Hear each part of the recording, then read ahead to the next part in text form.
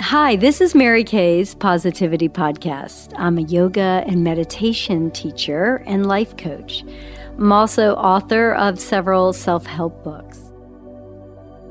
Mary Kay's Positivity Podcast is about strategies to think positively every day. We will cover relationships, positive energy, the power of attraction, and how to mindfully experience each day so that you can become your best self. Hi, everyone. Thanks for joining us. Today, I have Rachel McLeod with us. Rachel is a mental health therapist who has helped clients move through anxiety, depression, and trauma disorders and into remission. She's developed a program that empowers people to skillfully get rid of symptoms and heal. And I love her wonderful mission, which is to empower people to do their own healing work effectively, safely, and skillfully. So thanks, Rachel, for joining us today. Thank you for having me. So tell us a little bit about yourself. Yeah, about me. I am a mom to 5 kids. How many? 5. Oh, wow. Wow. I've been married to for 18 years. I became a therapist and hated it. I really was not happy with the results I was getting, and I just quit. After about 3 years of just building a family, I had 3 children at the time. I had my third massive mental health crisis. Gosh, I could not solve my problems. I was so confused. I was very codependent. I finally got diagnosed with obsessive compulsive disorder. Mm-hmm. And just the tip of the iceberg for me, because I really grew up in a family with a lot of trauma. And I thought I was okay because I didn't have that stuff happen to me. But because I was raised by people with massive trauma, they're the ones who wired me and helped me develop my subconscious programming and my definition of who I am and how relationships work. And a lot of that stuff did not work in relationships. And I was just in this dysfunctional cycle with my husband, who had a lot of childhood trauma as well. And so here, both of us come with a lot of complex trauma, and we're just making our lives worse for each other.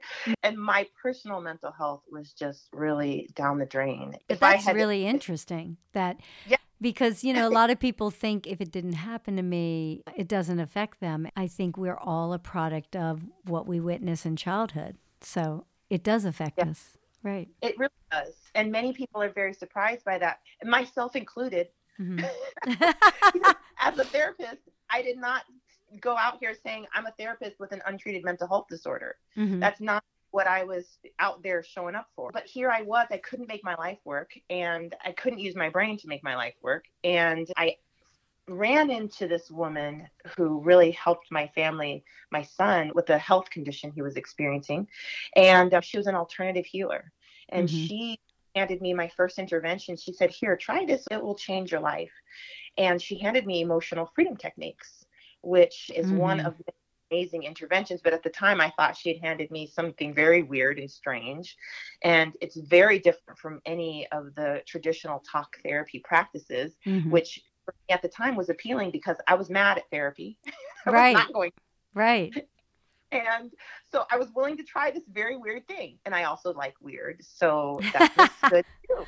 So do I. So that night I had watched the trainings DVD set that she gave me for this, and I knew just a little bit. And so she said, try it. I was willing to try it. And so I had racing thoughts that night, and I was going to begin another round of insomnia that I had developed. By this time, with 3 children under 3, somebody was going to wake me up. I was panicking at night, like, I got to get to sleep. If I don't get to sleep, And so I tried this little tapping thing, and I figure out which points to tap on, and I do one round and I yawn. And I was like, okay. And then I do another round. I fall right to sleep. I didn't choose to fall asleep. I just was wiped out. I woke up the next morning and I had slept so long, and I was so excited. And I was like, what else can I try this on? And I started using it on all of the symptoms that were showing up in my life. And that really began me on this journey to figure things out. At first, I just used it on symptoms. And then I was symptoms keep showing up. And then I started looking under the root of those symptoms and finally resolving things at the root and just feeling all this freedom, feeling more like myself, getting myself untangled from codependent dynamics. My husband started healing, and then life started working again. And then I was like, I wonder if I can help people with this. So that's really when I started my own practice. And then I started helping people resolve their disorders. And then I was like, I wonder if we can do this faster. So then I started teaching people the interventions themselves so that we would team up on this stuff and that they wouldn't just be working with their brain in our sessions. I would give them little assignments like, this is what your brain is doing that we want it to work through and resolve. And so I'd send them off to do that work whenever it would show up during their day. And then come back with me and we'd go deeper and we'd do higher skill stuff. We'd use my skill set. But eventually, as I kept teaching them more and they started healing more, I'd teach them all these advanced skills so that by the time we had resolved their disorder, they also were very highly trained in things that really you spend a lot of time in therapy learning. I felt like this is your brain. You should be able to work it with like just the way you don't need to have a therapist to help you work with your brain. Right. It's nice, but we should know how to work this thing. Right. And so that's really what got me here. That's what I'm doing. And so that's why I'm passionate about this because, boy, I'm going to say it like this. It sucks to suck, you know? Yeah. But, you know, it's interesting because I know the tapping technique, and it's when you do show it to people initially, they think, how is that going to work? Like they think it's a little crazy seeming. And it is, why is it so effective, do you think? Can you describe the technique since we aren't on video and explain to people how you think it works? Yeah, absolutely. I think about that a lot. I don't think about that a lot anymore because I feel like I have a good theory, working theory. I was trained in EMDR and it works and it also gets results, similar results. And then I'm trained in thought-filled therapy at the advanced level and it gets the same results. And then I go over here and do this energy medicine practice and we're working totally differently and it gets the same results. What I've come to understand is that the brain has its own natural process for resolving symptoms. There's a point in the process that if the brain does not get the support it needs, the whole process malfunctions and shuts down. And so that could be healing don't get healed because when the process shuts down, whatever was on this healing conveyor belt gets kicked off and sent back into wherever it came from. And so really, if we can help keep this process open, then these symptoms that we're experiencing get resolved. And symptoms of anxiety, depression, and traumatic stress are actually evidence that the brain is trying to heal itself and is stuck. And so these are actually transformational growth opportunities, but they're so painful that we really run from them and avoid them. And we intuitively know that our brain cannot process it. It's only going to hurt us. And just looking closer at this stuff, what I find is that where this process goes wrong is when the unprocessed emotion of anything in our life becomes so distressing that the survival system is alerted to, hey, there's something bad going on and we need help. And so it jumps in and decides this is dangerous. It shuts the whole process down and that will shift us into a survival. Whatever emotion that's surfacing within us that we're feeling, when that gets too overwhelming to the system, our brain alerts the survival system to, hey, we're in danger. Or the survival system is paying attention, really, and it says, hey, this is not okay. We need to get away from this. So that survival system will shut down the brain's healing process. And it's a reaction. It's just how our brains are created. That part of the brain's job is to get us away from pain, get us away from danger. Some of these emotions that surface within us can register as pain, but that emotion actually needs to get to the part of the brain that will understand it, resolve it, use that emotion as information and as energy and create awesome things for us. But because it's triggering the survival system, we're going into states of fight, flight, freeze, or faint to get away from our own emotions or situations that have happened. And so that emotion that was coming up and making its way through to the part of the brain that really needs it to create good things for us, it gets kicked off, sent back down, and it will just repeat. Let me say this. The survival system's native language is the body. And so if you understand that piece of this, you can see why the interventions are so effective. Mm-hmm. Talk therapy strategies, they match the front of our brain, the thinking center of our brain. That's Mm-hmm. not where this problem occurs. That's not where anxiety symptoms get resolved or are created. It really is where the survival system interprets this stuff as dangerous and takes a left. And so if we can really support the survival system to, hey, let's actually not go left, but let's stay here and let this stuff move through our system and get fully processed. Mm-hmm. If we can convince that part of the brain to do that, these symptoms resolve in moments, 30 seconds or less, 2 minutes or less. Because the survival system is listening to the body, you can use the body to send messages to it that we're safe and let this healing happen, which we're actually doing this all the time.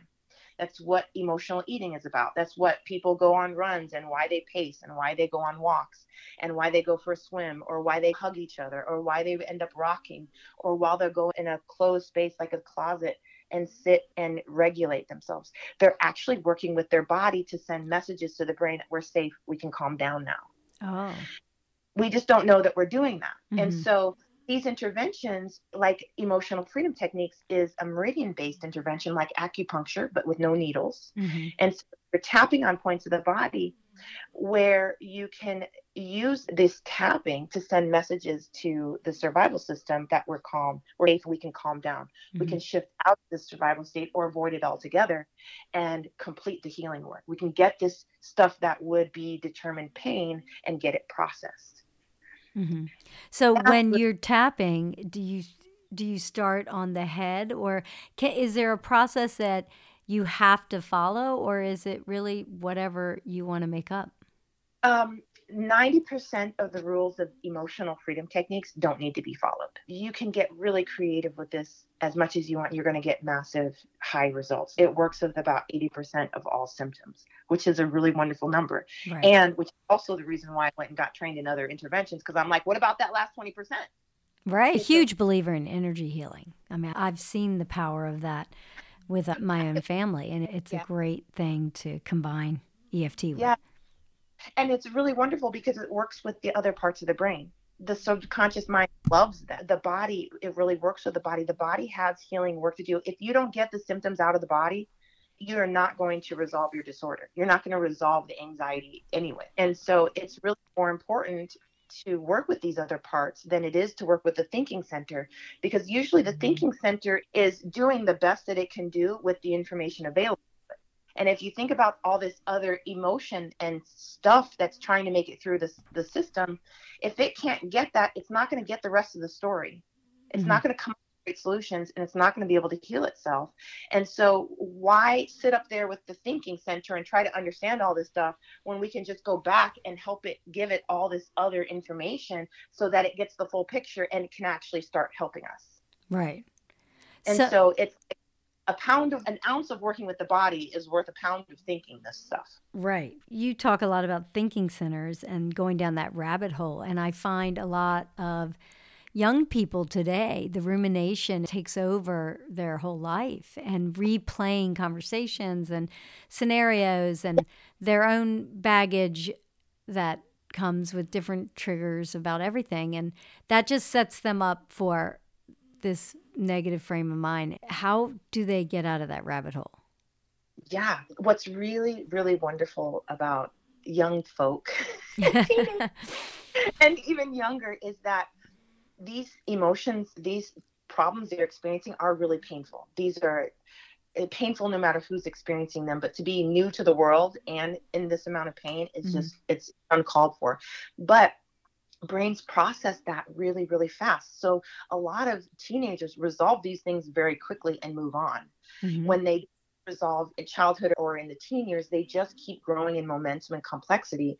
And these are the same issues you deal with when you're 30, 40, 50, and 60 and beyond. All brains struggle somewhere. Right? If your brain is struggling with resolving a past conversation, which it needs to finish that process because it needs to work through that conversation. But if it's stuck and looping on there and not completing it, and you use intervention here, all of a sudden you break out of the loop, and your brain also is like, oh, I know why that happened. I know what we can do. Or, oh, I'm missing some information. Let me go ask my teacher or my Uncle Bob or my Aunt Sally or my mom or my dad. And you're in the problem solving phase of it. Of the misery, pain, repeating loop. once you complete that loop and you move into the next phases, now you're in the maturing phase of things, which is what all of us have to be doing. This process of resolving symptoms of anxiety, depression, and traumatic stress that can be shut down is the same process that we use for maturing. They made. How can they resolve it? How do you move forward? Well, if it's a simple issue, which I would assume all things are simple first, that's where I always start, is just by thinking about that conversation and using tapping, use the emotional freedom techniques. So for instance, back to the emotional freedom techniques, you really want to start by tapping on the side of the hand. That's the one rule I would really say is worth following. Mm-hmm. And so you're tapping on the side of the hand, thinking about that conversation. Gosh, I wish I hadn't done that. And you get to be miserable with it. This is like when you get to be miserable because you're actually helping your system, your body, your mind do its misery process and be finished with it. Mm-hmm. So you're going to just, gosh, I wish I hadn't said that. Or I bet they think this about me. And you're tapping on the side of your hand, just thinking these thoughts. And then you're going to tap on your eyebrow points. There's charts for this. I hand out a chart from my email list. So in the very first email, I make this chart available so people can follow along with that if they'd like. But this is also information that's out there. Right. So you're tapping on the eyebrow points. And while thinking about this last conversation, you don't need words.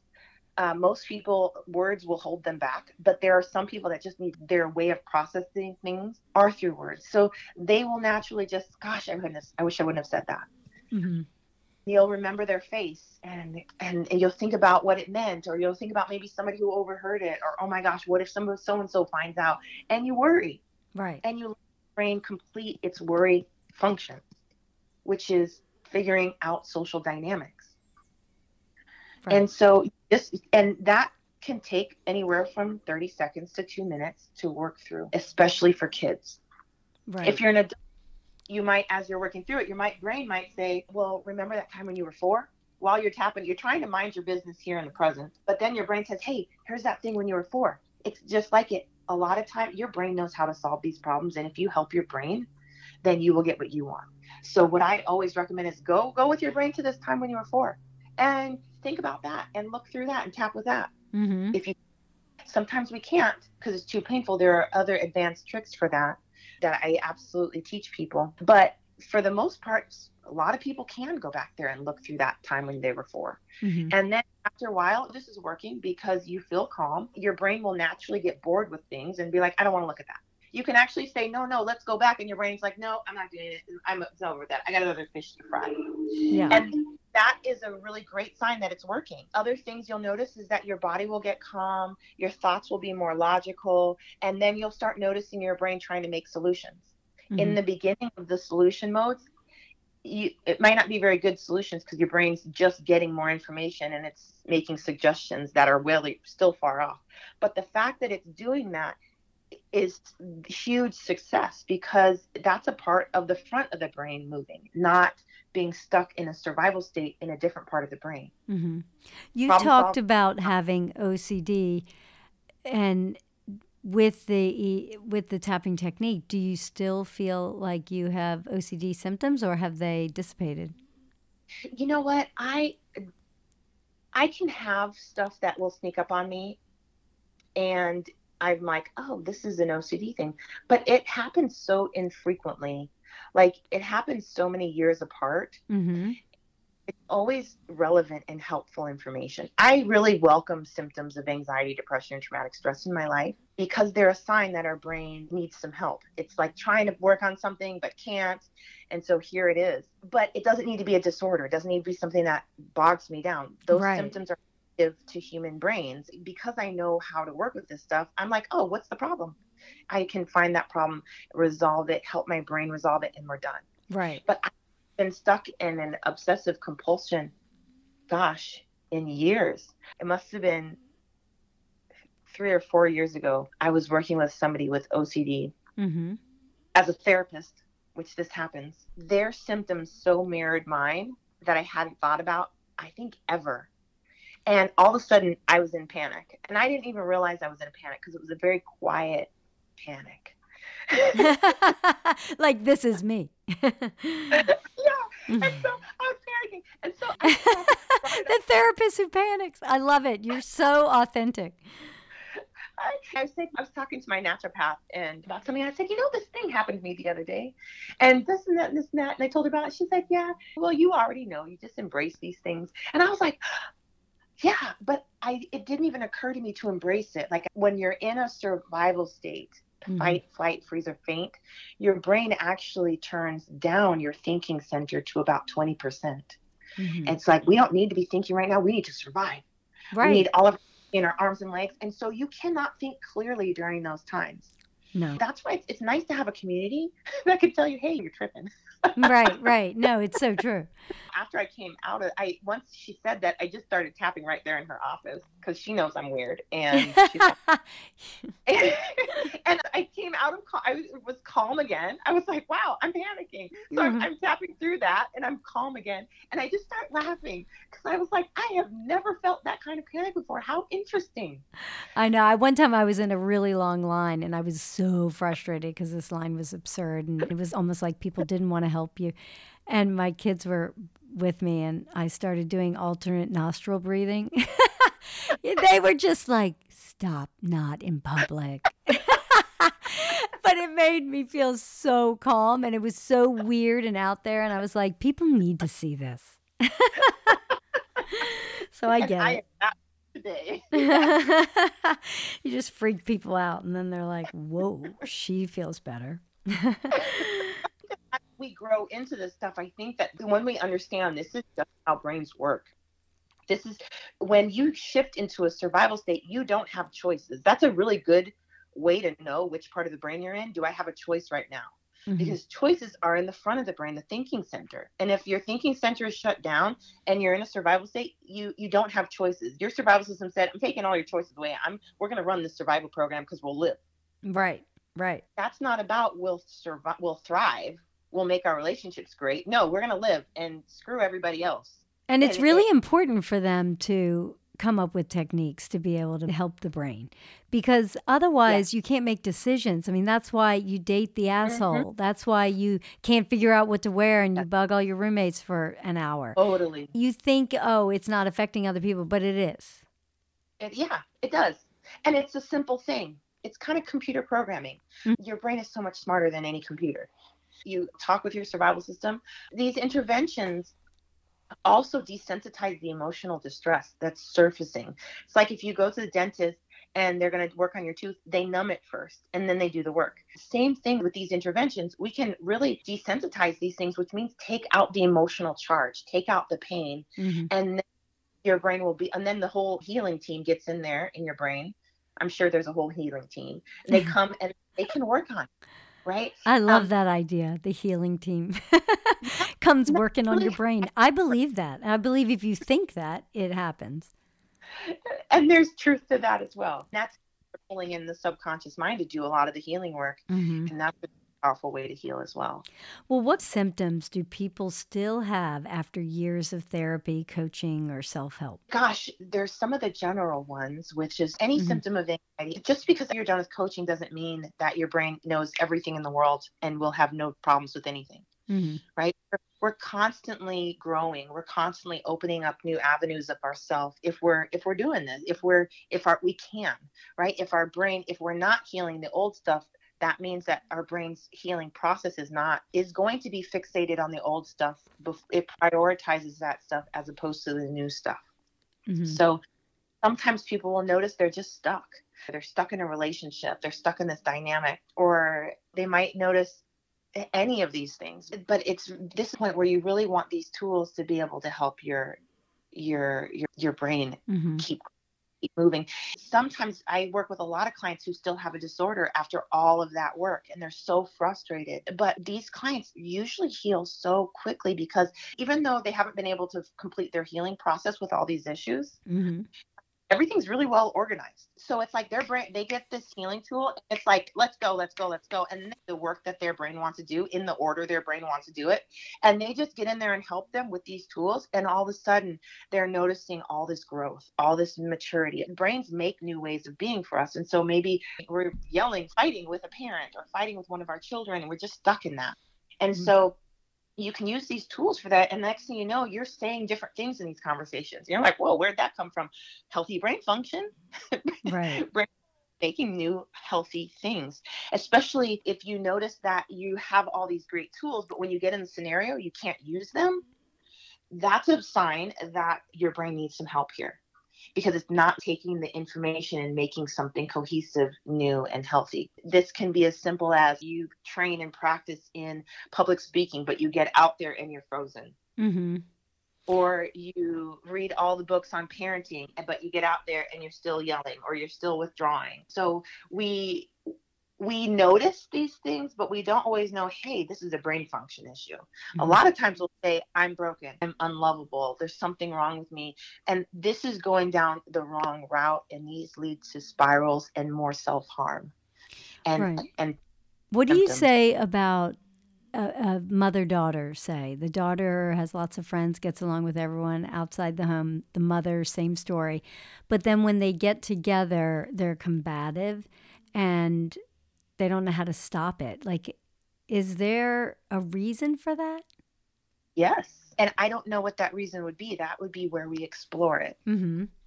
We can take a recent interaction and kind of work through it in like frame by frame, like a movie, right? Mm-hmm. And we can see what each brain's doing mm-hmm. in this, and give the brain the support it needs to be doing the thing it actually wants to be doing, mm-hmm. not that it was programmed to do whenever.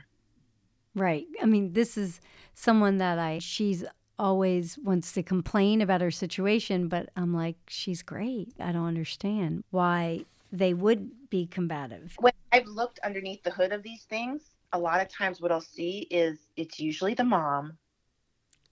Interesting. I say that as a mom, I hate to say that. It's usually I want to be on mom here. Yeah.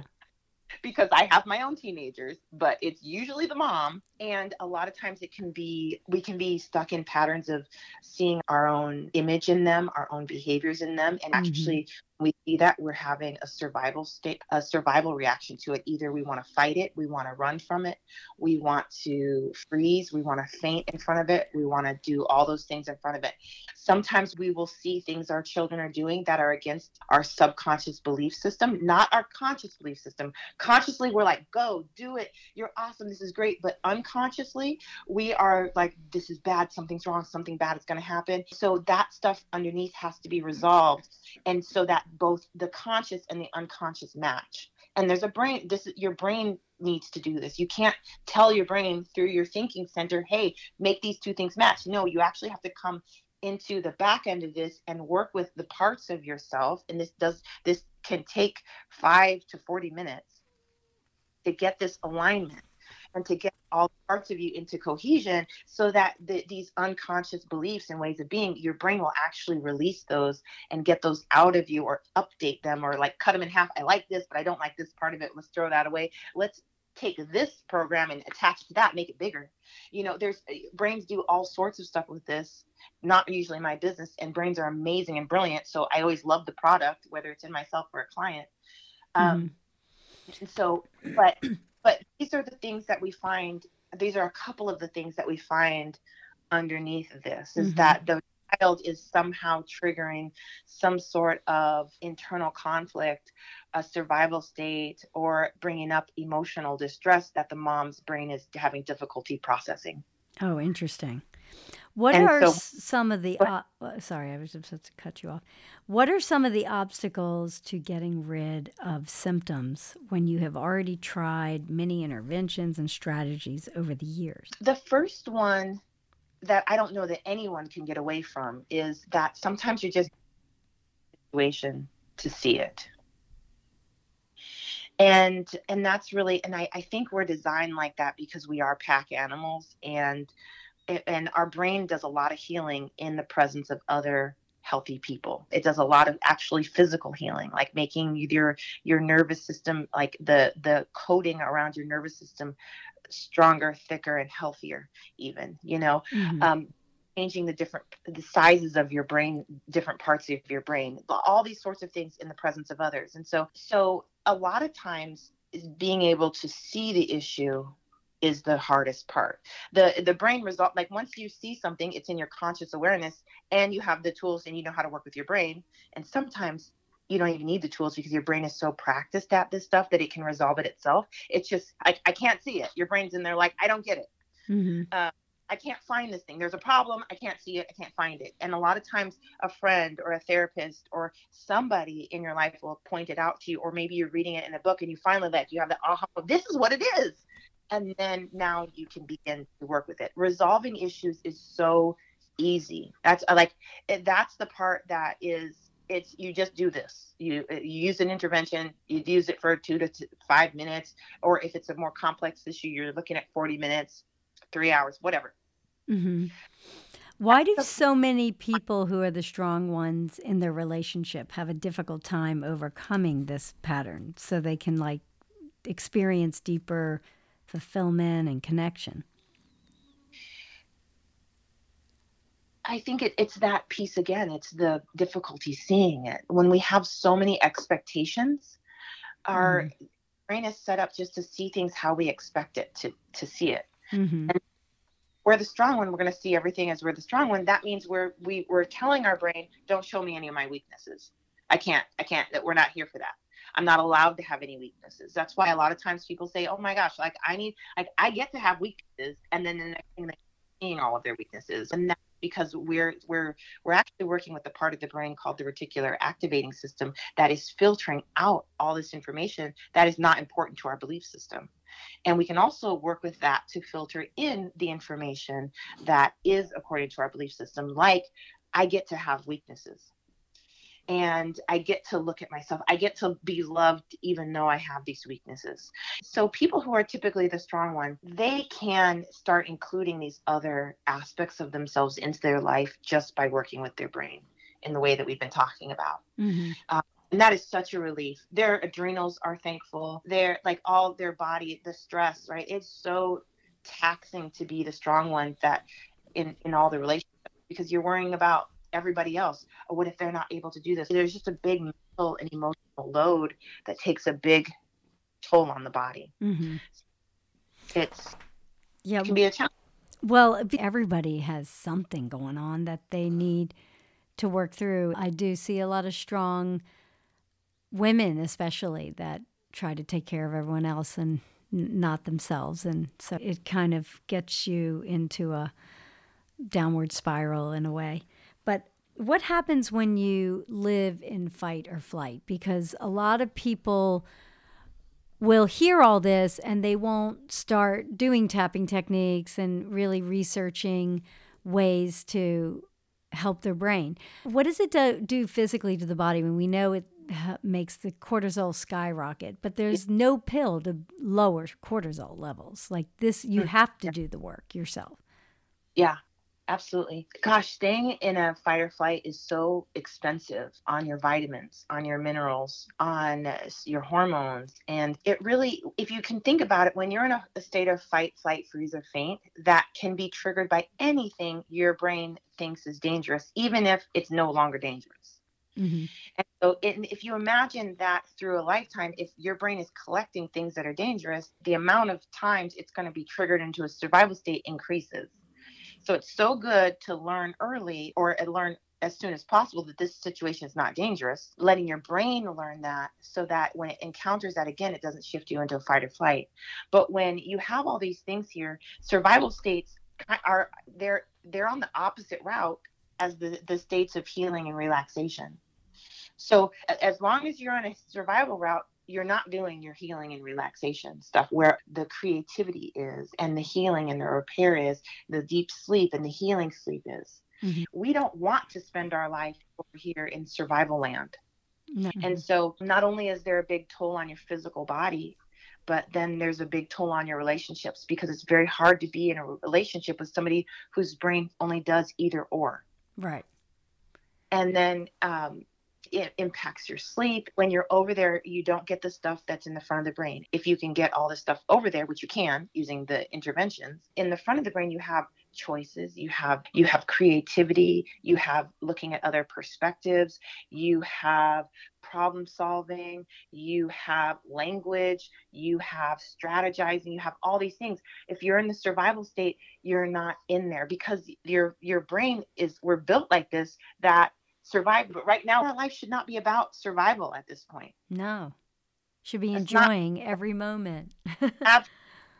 We've really done a great job as a species to get rid of so many threats. Like there are no lions and tigers coming around the corner. Exactly. Don't know that yet.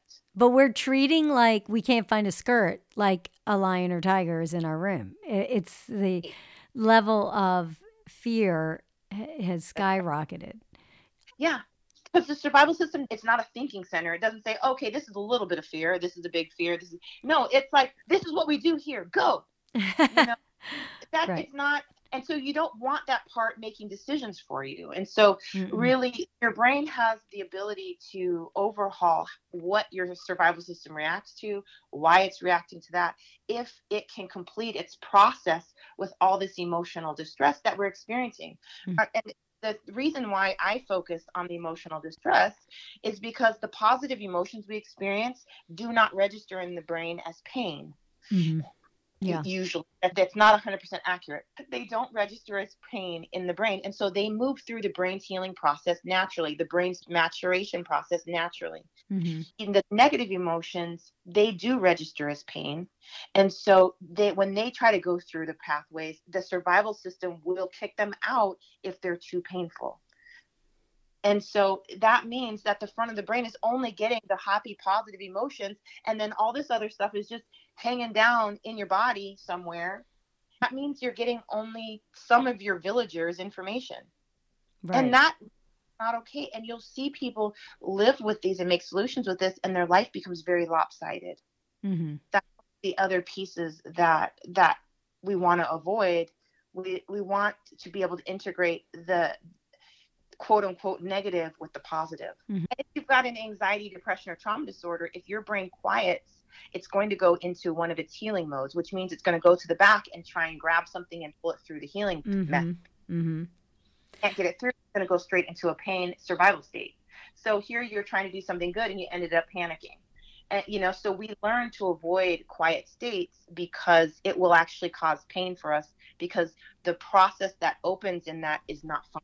Well. Oh, that's really interesting. So that's probably why tapping is more effective for you. Yeah, because you're using that, you're desensitizing. But what I encourage people to do is work through the anxiety stuff, work through the post-traumatic stress, work through the childhood trauma, work through this stuff, which does not take a long time. It doesn't have to take a long time. My process takes, for anxiety, depression, or trauma disorders, 2 to 6 months. It is intensive and rigorous, but it works really well. So clear that stuff out, and then all of a sudden you're able to do a lot of the meditative practice, and it can be really fun. I find that when I have clients who are doing meditation, I'm finding that it's like that when they go into the quiet, their subconscious mind is able to do so much of the reorganizing without being micromanaged by the thinking center. Really positive. That's really powerful, because it's like that's like a brilliant cook without some other non-cook getting in here and saying, okay, cook it at this temperature, do this, do that. It's meditation just allows the reorganization of who you are and who you're going to be to come through. And so I noticed that all this, the other work that we're doing up here, makes that a smoother process. And especially if I've worked through some bigger issues that have surfaced, gosh, meditation is the thing I want to do. That just like I even try just to be absolutely still and quiet for as long as I can during those times, and those are wonderful. Right. But you have to do the heavy duty work first. So you don't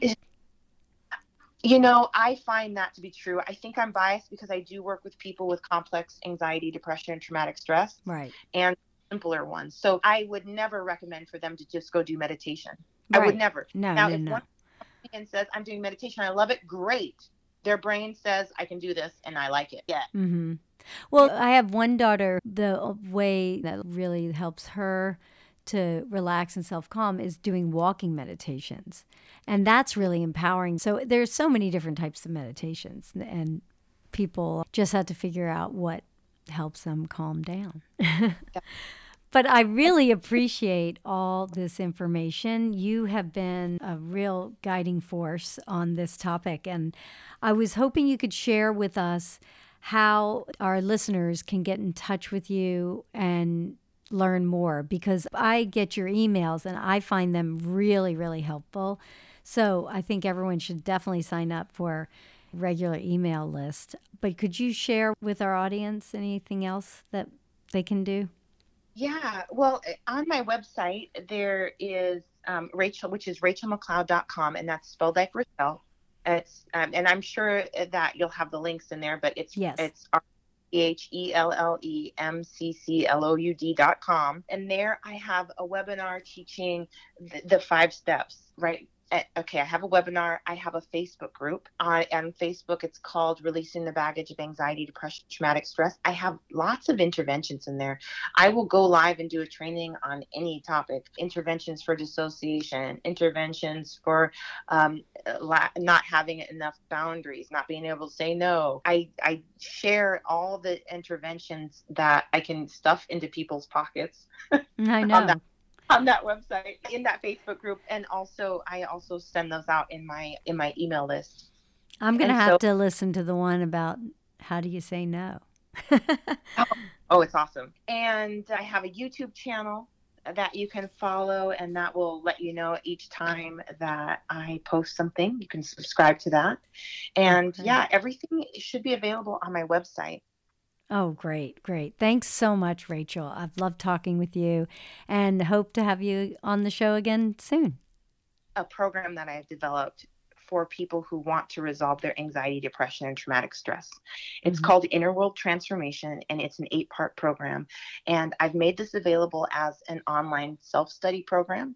And for those people who want me to walk them through each step of the process, I have an intensive coaching program available as well. Oh, that sounds really great. Thank you. Yes. All right. Well, thanks again and talk to you soon. Please find a comfortable position. And before we get started with a short meditation, why don't we take a page out of Rachel's book and go ahead and take your hands, almost like you're making a cross, and tap the side of your hand. And just keep tapping.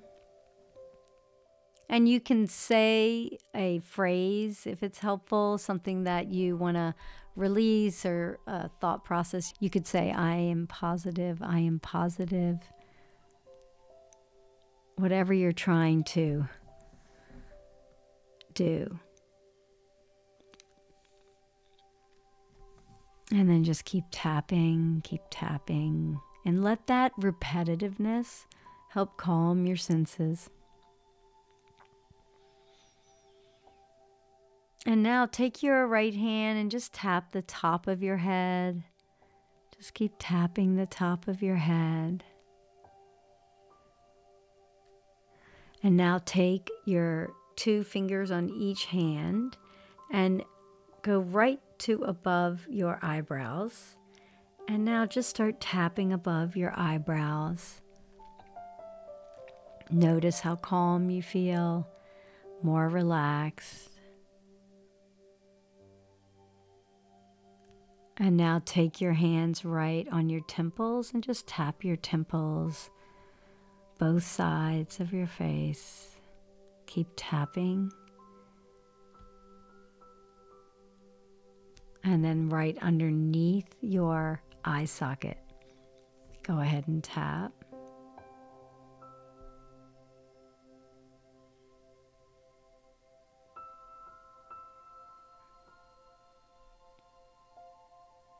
And then go ahead and bring it down to your upper lip and just tap.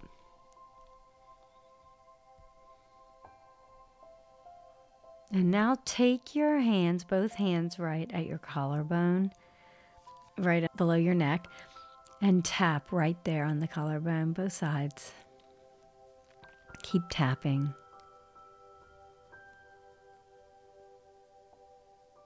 Now move your hands around your back, so right where you might, if you're a girl, have a bra strap, and then tap right in that location on the side body.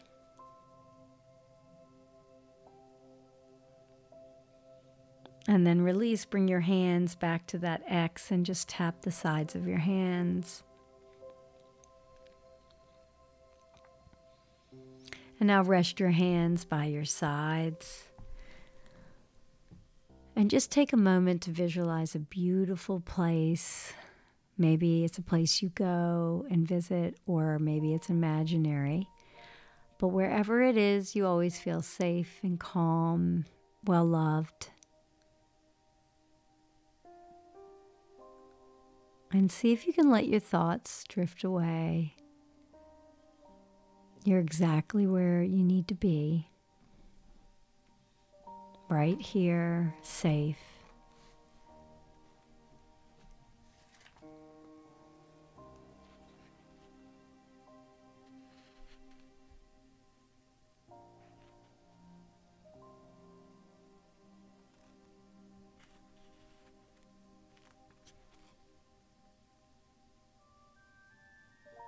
Just soak into this relaxation.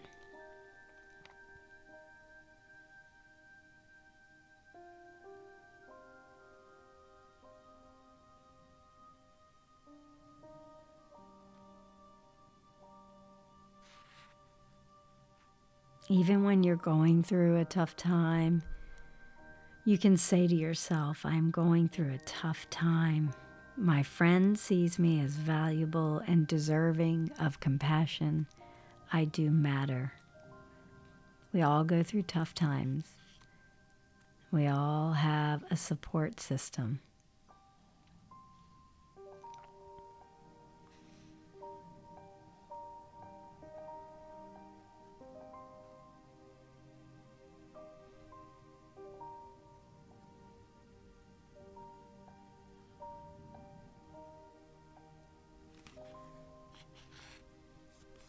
Notice how calm you feel. The body's central nervous system has told your brain it's safe. And let all your worries drift away. And then when you wake up and take a shower, imagine the water just rinsing off any negativity, letting it leave the body. Be sure to subscribe to Mary Kay's Positivity Podcast, and I hope you'll join us again soon. Namaste.